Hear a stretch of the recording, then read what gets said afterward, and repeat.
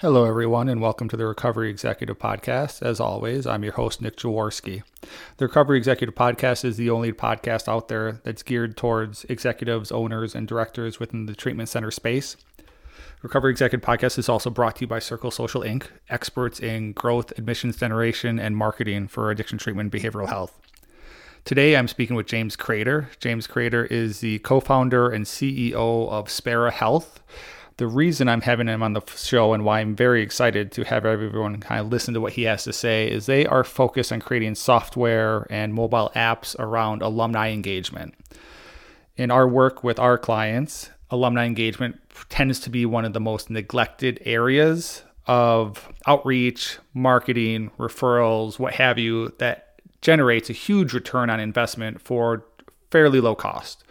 So if you are a treatment center and you don't have at least 20% of your admissions coming from alumni, either as referrals or, unfortunately, perhaps sometimes relapses, right? There's a big problem. So what James has done and his team has done is worked with centers very closely to determine kind of what works and then built in a lot of data tracking systems into their app so you can determine which alumni are engaging, what kind of content or what kind of outreach works with different alumni. The issue that we have these days is everything needs to be omnipresent. Some people like phone calls, some people like text, some people like Facebook messages. And so you need to integrate cross-channel and find out what works for different segments of any audience, whether it's alumni, referrals, potential patients, etc. So we'll get a lot into what you can do in terms of alumni outreach, what are some simple wins for centers to, kind of see hopefully a quicker return, and what's more of a long-term game plan. Because really at the end of the day, if you do alumni engagement well, it will basically set you apart from 90% of the centers out there, and we're seeing a very, very high return on the investment in ways that are maybe not so easily trackable. So that's why I really like what James is doing with these apps, where it puts a higher level of tracking capability on there that obviously a lot of owners and executives want to be able to invest in these alumni strategies, which tend to be a bit longer term, right? They take a bit longer to get up and running, but once they are up and running, then you see a much bigger return on the investment than you would from some more PPC style, Facebook ad campaigns, billboards, what have you, outbound marketing. So with that, let's jump into the conversation. Hey, James, great to have you on the show today. How are you doing? I'm doing awesome. How are you? Yeah, I'm doing great. A little under the weather. Unfortunately, with Memorial Day, I caught something, but not too bad. So appreciate you asking. So can you just introduce yourself a little bit to the listeners here and who you are, where you're coming from? Yeah, sure. So obviously my name is James Crater. I'm a co-founder and currently the CEO of a company called Spera Health.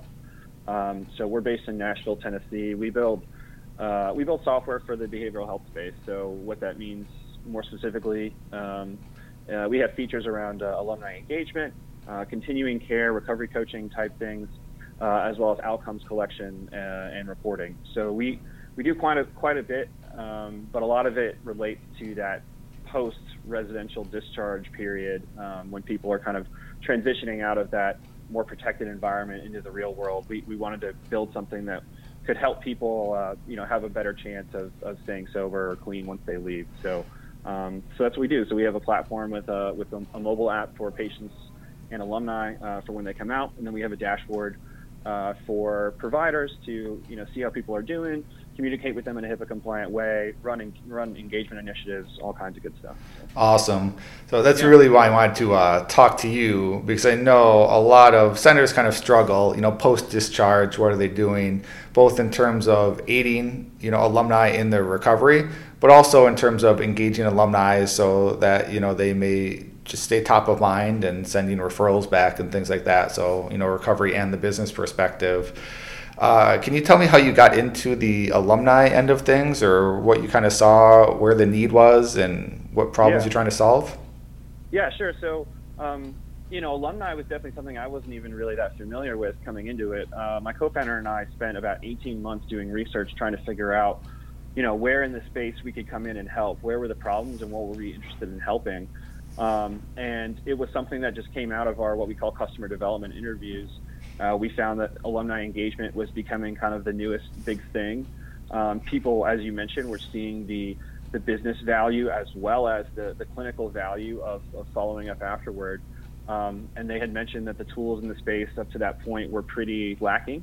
And we're fortunate enough to be based in Nashville, so we got to talk with some of the larger providers that are in our backyard, and it came just directly from them. They're like, "This is what we need," so we're like, "Okay, well, that seems pretty interesting to us," because it was pretty close to the original idea that we had, which was a little bit more clinical in nature and a little bit more focused on like therapy and private practice.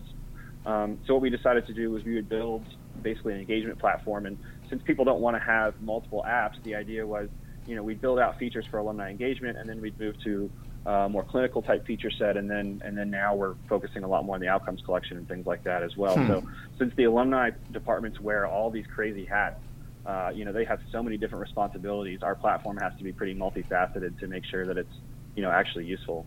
That's very interesting. So what are some of the particular challenges that you're seeing, the people working in the alumni space and the centers having? Yeah, I think by far the biggest, by far and away, what most people would say is, getting the resources and the investment from, the powers that be.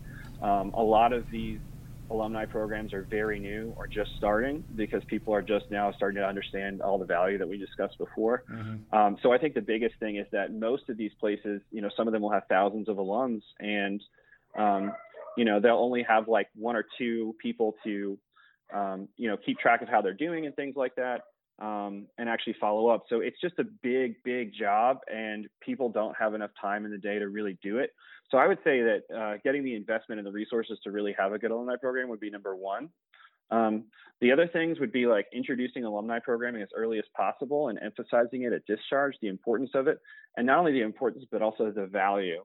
So, why do I care about joining the alumni program? What's in it for me? I think a lot of providers could do a better job at explaining, like, these are the benefits of joining our alumni program, rather than like, it just being a mechanism that's good for the provider. And then the other thing is, a lot of the alumni programming is based on events. And so I know that a big challenge that a lot of them have is trying to get as many people to show up to events as possible.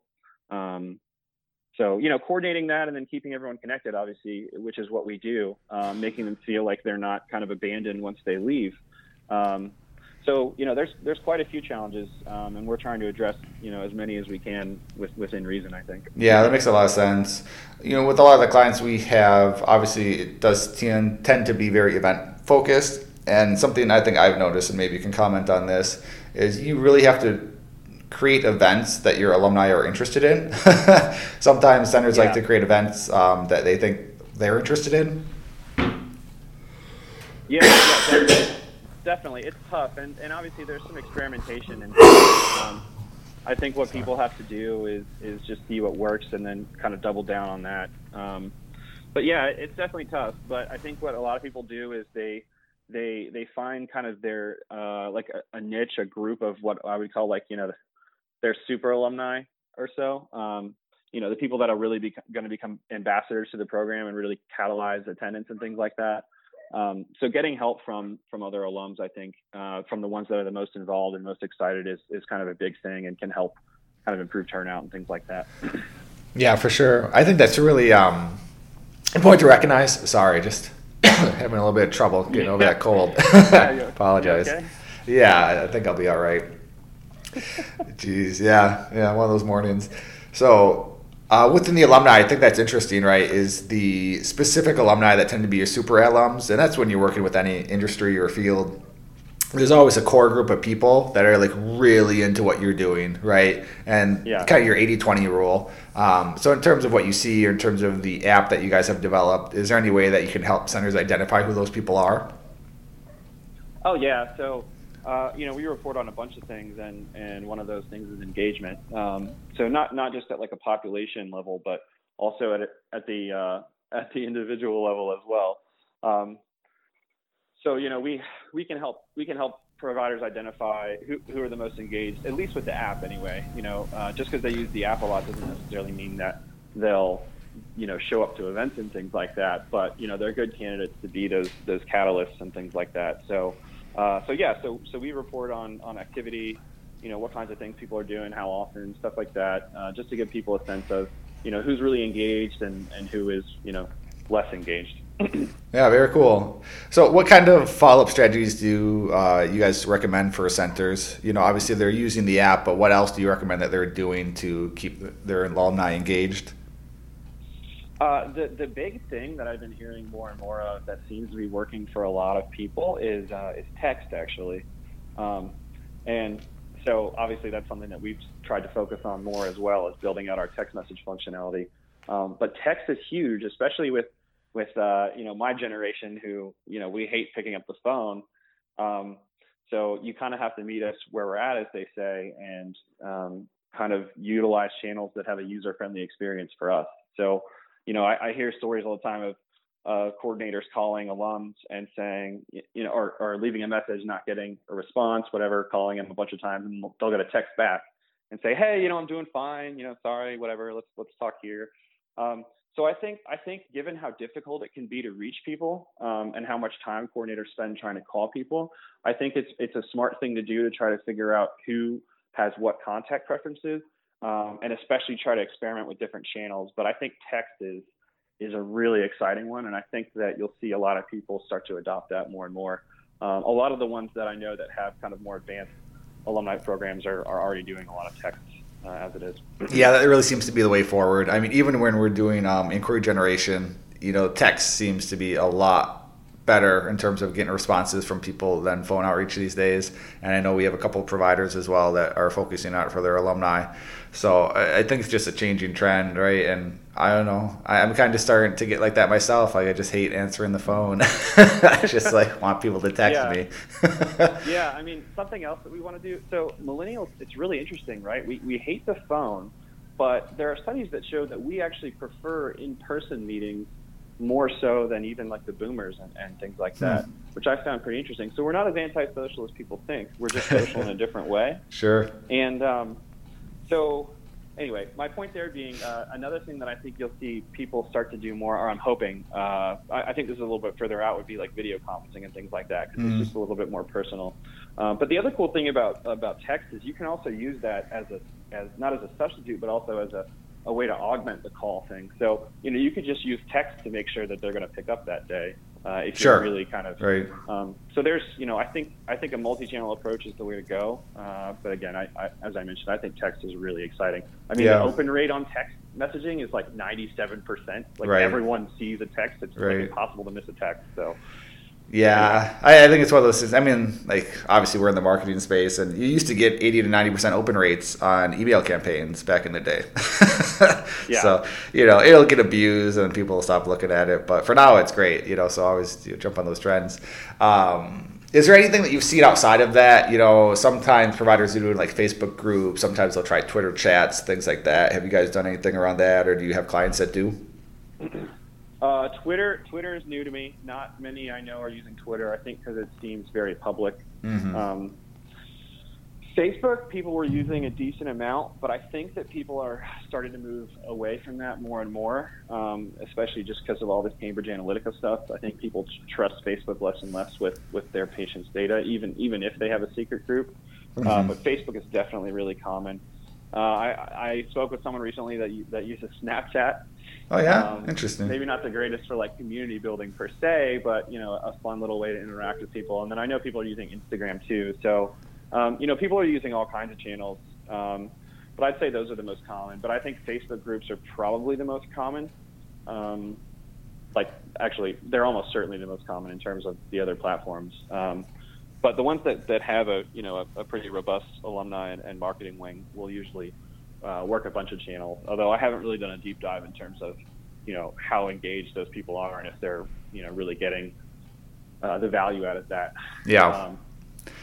Yeah, I think your Facebook groups are always a challenge. Yeah, I mean, people are always surprised when you get to kind of the response rate of things, right? But for a Facebook group, like if you have 10% of people engaged in a Facebook group, that's really good. So. Yeah, well, the thing is, with all of these engagement initiatives, you're never going to engage the whole population. Right. I mean, even with the app, I always say this, we're trying to build the most awesome, sweet app we possibly can that people will want to use. But at the end of the day, some people just don't want to use an app for their recovery, or just don't like apps at all, or don't want anything to do with you afterwards. Sure. And that's fine. They're in a tough spot in their lives. So So yeah, I think the idea is that you'll never be able to engage the whole population, but if you can engage a significant amount of it and of them, and provide real value, I think that people, even if it's only like 20-30%, are really going to appreciate the service that you provide for them. So. Yeah. A lot of centers, what they need to move towards, they need to move away from this kind of like one channel mentality where it's just like, well, I'm just gonna do this, I'm just gonna do this. Like, no, you really have to have a kind of omnipresence. Everything's integrated, right? Really interesting. We have a client that's running an AdWords campaign, locally based, and they found that like a good chunk of the people that were checking out their AdWords ads would not click on the ad, but then they would go and they'd Google search the center name, and then they would call the center from the standard Google number. And we see stuff like that happen all the time. So it's this understanding that, if I'm running a Facebook campaign, if I'm doing business development outreach, if I've got AdWords, and then people search on the website, like it's all playing together, and it's hard to track that in a certain sense, but it works that way. So I think, I have a digital marketing background. That's, if I were to have a skill in life, that would be it. And, debatable whether that's true or not. But, I went to Google, like the Mountain View campus, a few years ago for some conference for, people that did AdWords advertising. And they were talking about exactly what you're talking about, is how conversion funnels are a lot more complicated than we've been giving them credit for. Yeah. And trying to track them across multiple channels. Did this alley-oop to this, and it's really difficult, and it's something that I don't think Google has even figured out yet. No. Just because it's so hard. Like, how do I know? How can I tell if you viewed it on your phone, but then went to your desktop and clicked on something there or you Googled it directly from there? Right. It's a tough problem. Yeah. Tools are getting better, but I don't think there's ever be a way to actually splice that 100%. I think you just have to have a certain level of trust in the process. And I think another thing people forget a lot of times is there's a lot of lurkers. So even if you have like a 10% engagement rate on like your Facebook group, there's probably another 30 to 40% of people that like literally watch every post, but you never know they're there, and that's super common. Yeah, so I'm a huge Reddit guy. Reddit is my favorite website like ever. And yeah. I probably spend like a third of my day just zooming through Reddit every now and then. Maybe a slight exaggeration, but I'm on there a lot, or at least I check in and out. It's just kind of a way to pass the time every now and then. And I've been really active for like, I don't know, maybe 6 or 7 years on that website, but only by viewing. I have not posted a single time. Well, that's funny. Yeah. So. Yeah, and that's the majority of people, right? The majority of people are not going to engage or active, but they're there, they're watching. Again, we see that I'm sure you guys see it on your Alumni app. You can see them logging in, but maybe not texting back or messaging people. We see it all the time in terms of like calls coming in where you've never heard from this person in your life, but suddenly they reach out and they're like, yeah, I've been following you for 3 months. I need to get my daughter into treatment. And you're like, okay, well, how can we help? Yeah. So, kind of looking at the business end of things then, when you're working with alumni, have you seen anything that centers are doing or that you guys help with that kind of encourages those referrals, or even maybe numbers you might have around, like if you've seen a percentage of referrals increase after you started working with a client? So I guess, let me see, where do I start here? So, usually the treatment centers we work with have a pretty organic process to it. I don't think they're too upfront about asking, just because they don't want to give off the impression that that's the reason that they're talking to you. Most of the calls focus around like outcomes collection, as well as is there anything I can do for you. But I think that there's value in that, because I think people know that if you have a strong relationship with your coordinator, I think that they know that if they do know someone that needs help, that they know that they can tell you that. So, not super directly. I think the most important thing that you can do to have a strong alumni program and people that will happily refer to you is ironically something that the alumni can't, or coordinators can't really control at all, which is, have an excellent time in treatment, feel like you were given the best possible care, and that the people there really do care. Yeah. Which sounds obvious, but I think a lot of centers today could probably take a good lesson from that. So I think the treatment itself is going to be one of the biggest indicators of how engaged and how likely people are to refer to you.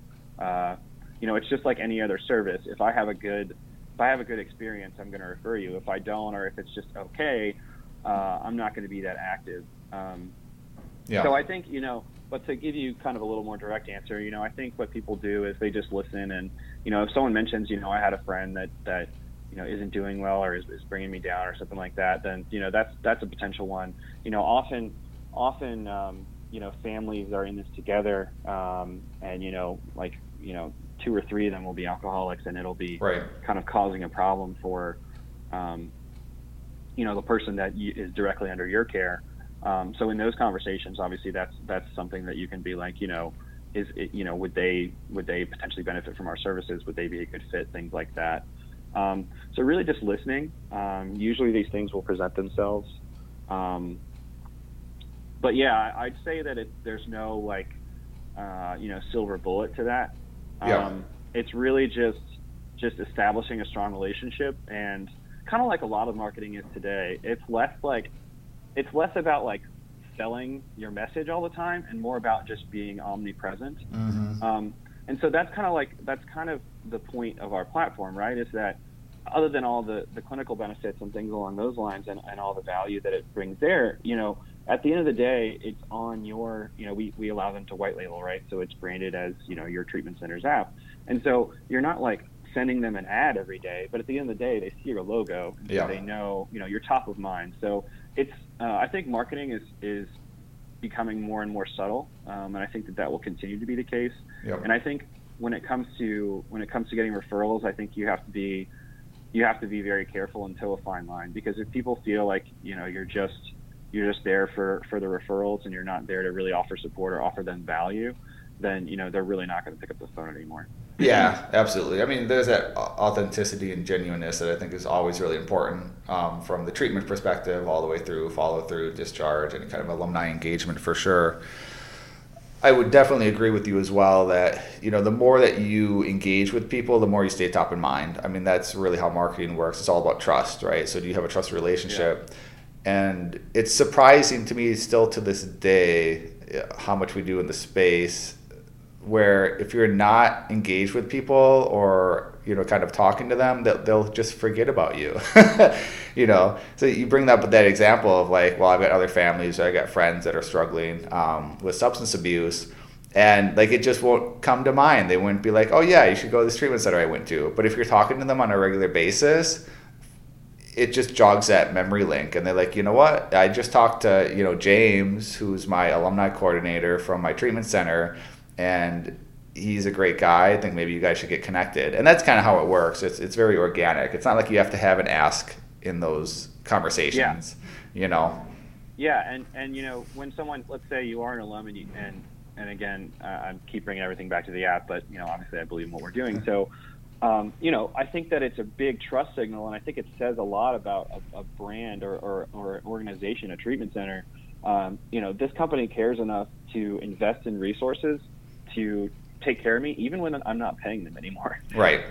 They have people following up with me. I have this app. There's all these things that they do to show that they care, and it's not just like they throw me out the door when I'm done, and if my insurance is up, that's it. They care. They follow up. They invest in a platform to make sure that I and the rest of the community are doing fine. And I think that probably I think actions speak a lot louder than words, and I think if you were to show your friends that if that person needed treatment, I think that would probably speak a lot for the value of your program and how much you actually care. So. Yeah, I completely agree. And something that I think you're always trying to do is create this sense of community. I mean, because people really need it, right? Coming out of treatment, they absolutely need a community. I mean, it's usually why one of the first things you want people to do is go find an AA meeting, find a sponsor, because you need to start building that alternate community away from your friends or family who are using in the past. And if you can build that community around your center, even better. I mean, even simple things like celebrating people's sobriety birthdays, like that's huge, and it's something small. It doesn't take a lot of time. So if you do it, you'll see that engagement coming. I mean, when we run campaigns or if we do Facebook group posts for clients, we'll see that a lot too. Just a sobriety birthday celebration. Everyone's like, yeah, congratulations, great job. It makes people feel like they're part of something. Yeah, a lot of the alumni programs now, especially again the ones with a little more resources, they'll they have their own 12-step like chips that they'll award to people if they come back for reunions and things like that. So that's cool. So they do try to celebrate that. I know.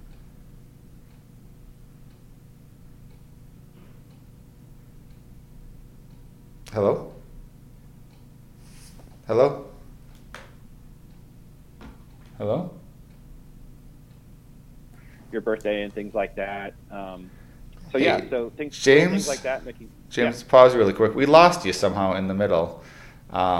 So I can edit this later. So why don't I ask you the question again and just start from the beginning? Okay. Yeah, it's really weird. You scared me. I thought you meant like the middle of the pod. Oh, no, just now. So the question was creative alumni engagement, right? Okay. So, James, have you ever seen any different kinds of like creative alumni engagement, or, what have you really seen working really well that was interesting from centers you work with? So there's a few events that are a few different things that people do that I think are really cool. So I'm going to name drop a couple people. One in particular that I think is really awesome is called Days of Ascent.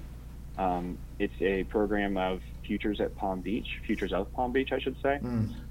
What they do is they bring alumni back to campus. I think they do it once a year. It's this huge event. And they actually do work with the patients themselves. And I love that because I think it gives the patients hope. Look, these people are doing well. But it also, as you alluded to before, kind of helps already start to build that sense of community. Just like a regular, college alumni program would. I went here, I struggle with similar things. I'm there to support you.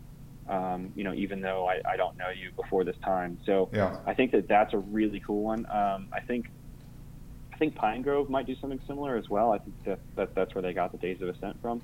But that's one of the coolest things, and I know a lot of alumni coordinators I talk with are pretty jealous because, not everyone has that kind of support and resources when it comes to alumni. So that one I think is really cool. The other thing, which is pretty interesting, which I see people starting to experiment with, which we're looking to support on our platform too, is like point systems. So points for basically engaging with the app and doing all kinds of things that are good for you, whether that's checking off goals or completing challenges or just checking in. And so people will have like stores and things like that, and you don't actually use money on them, but when you accumulate enough points, you get sent things that are helpful. Okay. So like one group that's based here works with mothers that are addicted but also pregnant or just delivered, and so people for like doing the right things, people can earn things like diapers and other things like that. So that I think is a little more creative. I don't see a whole lot of people doing that, but it is interesting and it is a cool way to kind of offer them value, but also kind of create value for yourself too by encouraging greater engagement and things like that. Yeah, for sure. That's really interesting. Yeah, I'm always surprised when I'm sitting in groups and things like that where the feedback you get from people so often is that they felt so alone, that they felt like no one else was struggling with this problem. And I guess maybe just because we're in and out in the field all the time, we're like, really? It's just like, it's all we see. But it is. I mean, people get isolated, right? And they struggle. They feel like there's no one else that's pregnant and going through addiction, or they feel like there's no one else that's struggling with heroin in their community, or whatever it is. So just building that sense of community has huge value in terms of people's recovery and in terms of, reaching other people that might be in a similar situation and need help. Yeah, community is really the key. There are numerous studies that show that one of the most important factors for being successful in recovery are the connections you build and feeling like you're part of something, particularly like a social network. Yep. And I don't just mean in a technological sense, which makes sense. Humans are social creatures, and if we feel alone and isolated, I think there are very few personalities that would really handle that well. Right. So it makes sense. I mean, people need to know that others are going through a similar thing, and I think even more to the point, people need to understand that other people actually care about them. addiction causes or is correlated with a lot of shame, and people think that others don't care about them because they don't love themselves, or have a lower self-esteem because of a variety of reasons. But often our friends have a stronger, a better view of ourselves than even we do. So I think being able to lean on that community and having a community that is constantly there for you and reminds you that they care and that you can talk to them, I think that's huge. And it's really not surprising that people tend to do better if they integrate into a community pretty well. Yeah, I completely agree. I mean, community is so essential, I think, to us as humans, and it's a key component to treatment. It's a key component to a successful life. People, for some reason, I feel like sometimes within the recovery community, we forget that when we were in active use, we were very much part of a community, right? We were part of a community of users. And that reinforces your beliefs, and it creates walls against the outside world of the people who aren't users or following the straight path, or living the 9-to-5 that you hate, you think you hate, whatever it is. And so you absolutely have to replace that community, right? Like, I can't just leave people who, for better or worse, I consider friends, and then move into a situation where I have none. You're going to end up going back to people. So by replacing it with the people that are doing, got kind of on the straight and narrow, or at least a different path in life that's more positive. And I love, like, what's a group, Phoenix Sports, I think it is. But they just have entire communities built around sports and recovery, and they're out in Colorado and they do tons of mountain biking and rock climbing and things like that. And I see that consistently. Even if you look at it like an AA group, right? It's really the community a lot of the times that helps people get through. It's a big part of recovery. So I think we're on the same page there. Kind of moving along with maybe centers that you said it's the newer thing coming out. So if I'm a center that doesn't really have an alumni engagement or outreach at this point, like, where should I start? Yeah, that's a good question. I think a lot of people I talk to are at that point. I think this is maybe a more practical answer than you're looking for, but I think the thing that is the most important is that you can't engage an alumni base that you can't contact, and you can't contact them if you don't have their information. And so, so like at discharge, you should be getting, and obviously you need releases and things like that. So that's another good place to start, is making sure you have the proper releases in place. Yeah. And most of the treatment centers that I know with great alumni programs are happy to share. Like, they will show you theirs. So they're happy to help you, and they'll be very open about the things they do and what works and things like that. So I think the biggest thing is just making sure that you get people's information. So whether that's an email, a phone, or both, and then also trying to figure out, which of these are you actually going to respond to, things like that. I think that's big. The biggest problem I have is when we try to start working with someone and they don't, we want to do this big app release, but we have no one to release it to, because even though they have thousands of alumni, they have no way of contacting them, and that's why they need the app in the first place, is because they can't.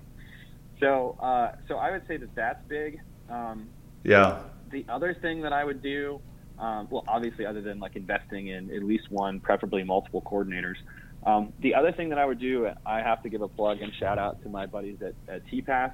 So TPAS, that's Treatment Professionals and Alumni Services. So it's a trade organization that focuses specifically for alumni coordinators and getting together and talking about best practices. I'm on the collaborative committee there, so I'm a little biased, obviously, but we meet twice a year, once in the spring and once in the fall. And people just meet, and like, it's not a marketing event. It's very different from almost every other conference you'll go to. It's called a collaborative for a reason. And it's just a bunch of alumni coordinators sitting there and talking about, various topics that relate to them and challenges that they're having and ways that they can do things better.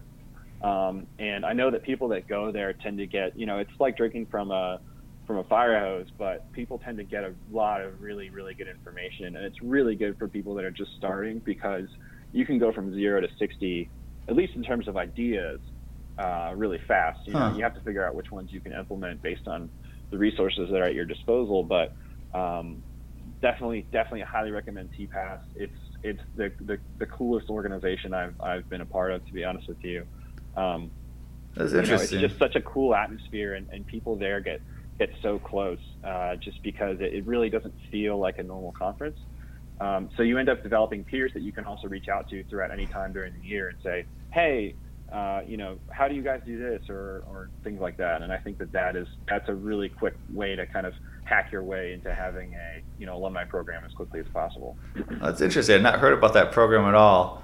You mentioned the lack of information collecting. I've been shocked a couple times by that too. Like I'll go in and like, well, how do you guys contact alumni? And they're like, well, we don't a lot just because we don't have their contact information. I'm like, how are you not getting their contact information? They were with you for a month, at least.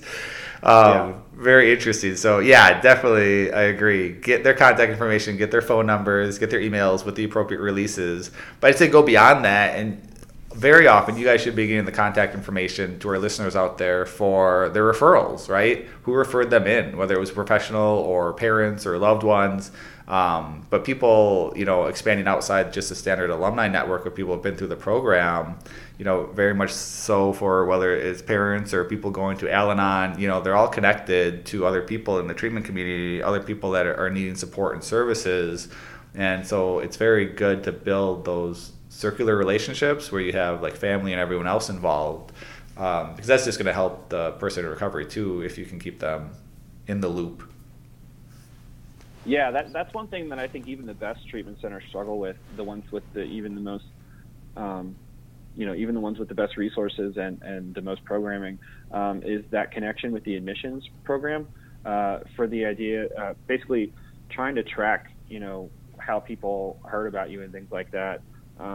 It's really big because a lot of the alumni program, coordinators and heads and things like that really struggle sometimes to try to justify to executives, this is why you should, invest in alumni services. Mm-hmm. And if you're not getting credit for, referrals that came through the alumni program and things like that, you're it's a lot harder to make the point to execs that think more in kind of a profit and loss type mindset, that they should continue to provide for these services and things like that. So having a strong connection with admissions and setting up a process is something that even the most sophisticated of programs still struggle with. That's interesting to hear. Yeah, I've seen it too. It's definitely needed. You should be asking simple questions about where people heard about you from and things like that. And again, that goes back to the struggle with attribution, right? Like they're always going to tell you like the last thing they remember, which may or may not be accurate.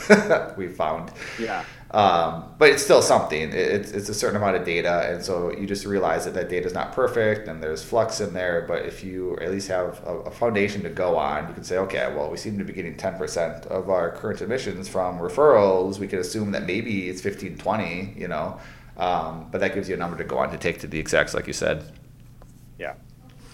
One thing I did want to mention for people, just because sometimes it's a confusing note, but when we're talking about bringing in alumni and referrals and things like that, I think it's just important to remember that you have to be careful and not to incentivize those relationships in any way.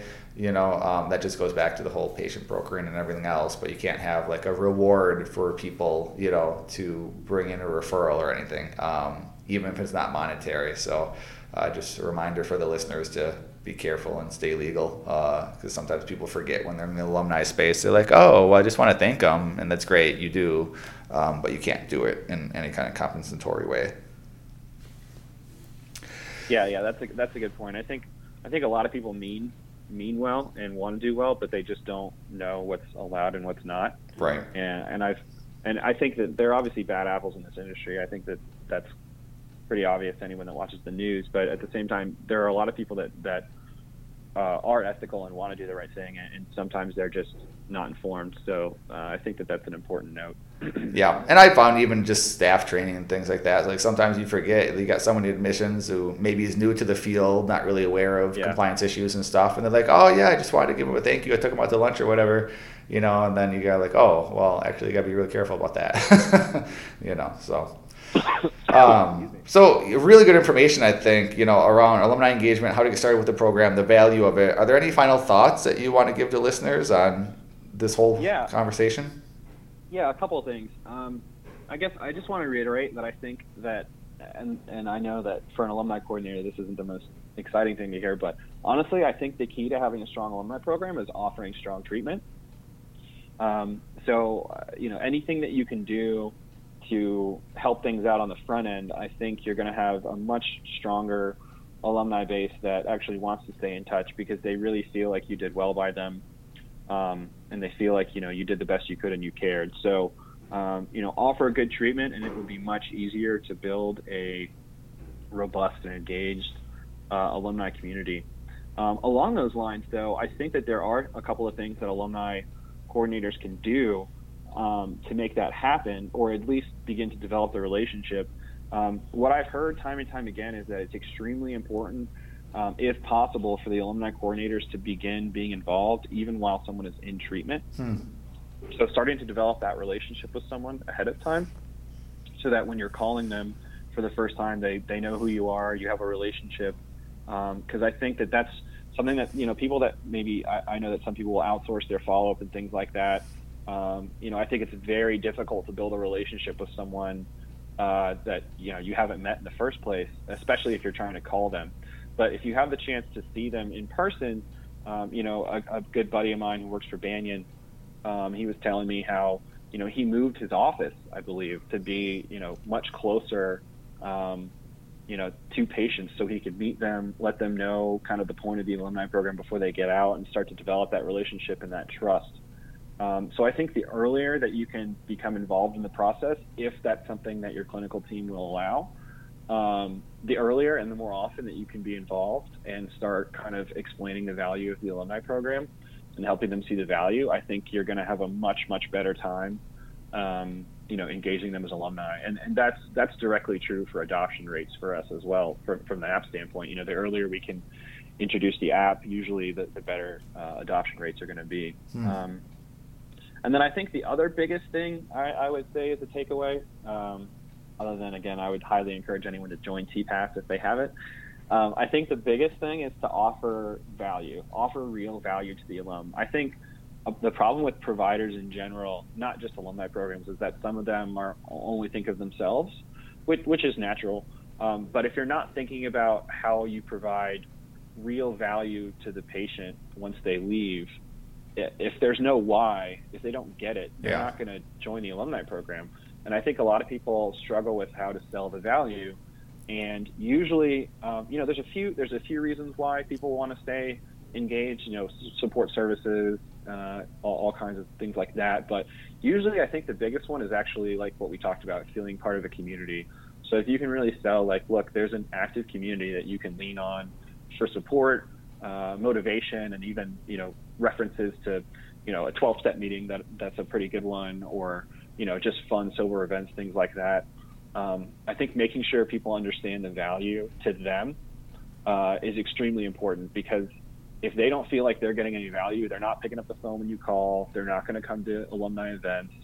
You're not going to have the same kind of results that you would want to see. So I would say focus on trying to offer value to the alumni, and I think everything else will kind of fall into place.